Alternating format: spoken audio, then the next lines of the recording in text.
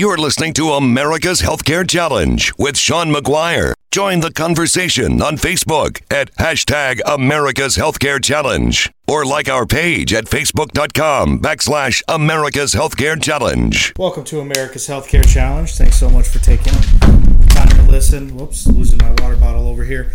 One of the things we're going to take a look at in this week's show is something that I've been kind of concerned about for quite a while, actually.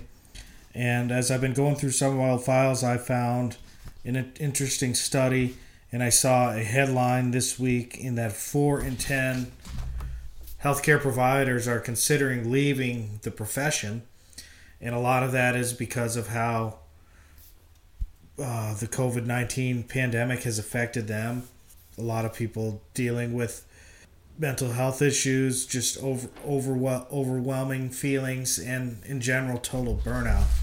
And so I wanted to go through this study, which came out in October 2019, but it's done by the National Academy of Medicine, and they've actually been looking into this a little bit more and studies estimate between 35 and 54% of U.S. nurses, physicians have substantial symptoms of burnout, and the range for medical students and residents is between 45 and 60%. There are indications that burnout is a problem among all clinical disciplines across care settings, and the high rates of burnout reported amongst clinicians and learners is a strong signal that the nation's healthcare system is failing to achieve its aims for system-wide improvement, and that's what they've been working on for the last 10 years, supposedly with the ACA. But one of the things that we found is that the more they try and do to improve quality, it also creates more work for the very people that are trying to take care of us. So some of the factors and consequences from the burnout here, let's take a look at some of the issues. Excessive workload, unmanageable work schedules, and inadequate staffing. So these are challenges that healthcare providers are finding in their job. Administrative burdens, workflow interruptions and distraction, inadequate technology usability, time pressure and encroachment on personal time, moral distress, patient factors. So those are under the job demands category. And again, we're looking at a study by the National Academy of Medicine in October 2019 on provider burnout. With regards to job resources, meaning and purpose in work, organizational culture, alignment of values and expectations, job control, flexibility and autonomy, rewards, professional relationships and social support, work-life integration. Over the last 5 to 10 years, there's been a bigger trend of more and more physicians actually either collaborating with or being employed with hospitals. And this advantage for them is a lot less risk, but it also comes at the requirements of that organization, and maybe that organization might not align with what they've been doing previously. Maybe it's that organization is not well run. So I think that's some of the that's driving some of the factors that we're talking about here under the job resources category. By the way, I'll put a link to this survey on the show description.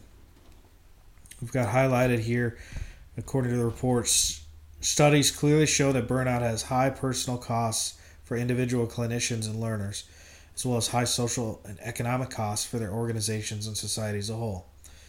The personal consequences of burnout for clinicians and learners include occupational injury, problematic alcohol use, the risk of suicide, specifically among learners. The consequences include, so this would be for students and residents, career regret, which can be difficult because you've committed for all these years for this career and you're starting to regret it. Suboptimal professional development. Burnout is also a barrier to clinician and learners' sense of professionalism. The fundamental ethical norms that are essential to professional fulfillment and delivery of high-quality care. Burnout strains healthcare organizations by increasing clinician absenteeism, presenteeism, which is working while sick, and turnover, while reducing individual productivity. So, we've reported on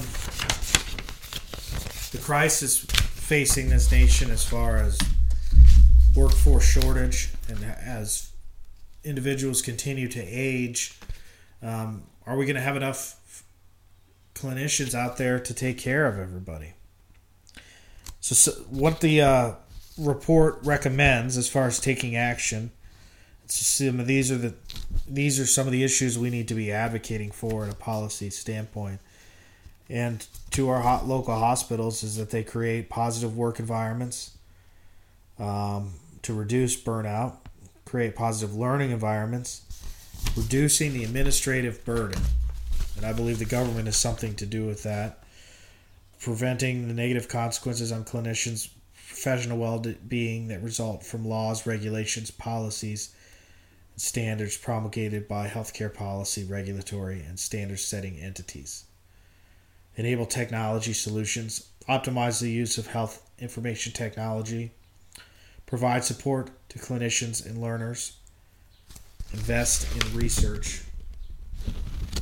And in conclusion, taking action to mitigate burnout requires a bold vision for redesigning clinical systems, one which is focused on the activities that patients find important to their care and which empowers and enables clinicians to provide high-quality care. So if you'd like to read more on this report, it's at nam.edu/clinician wellbeing study. That's nam.edu/clinician wellbeing study.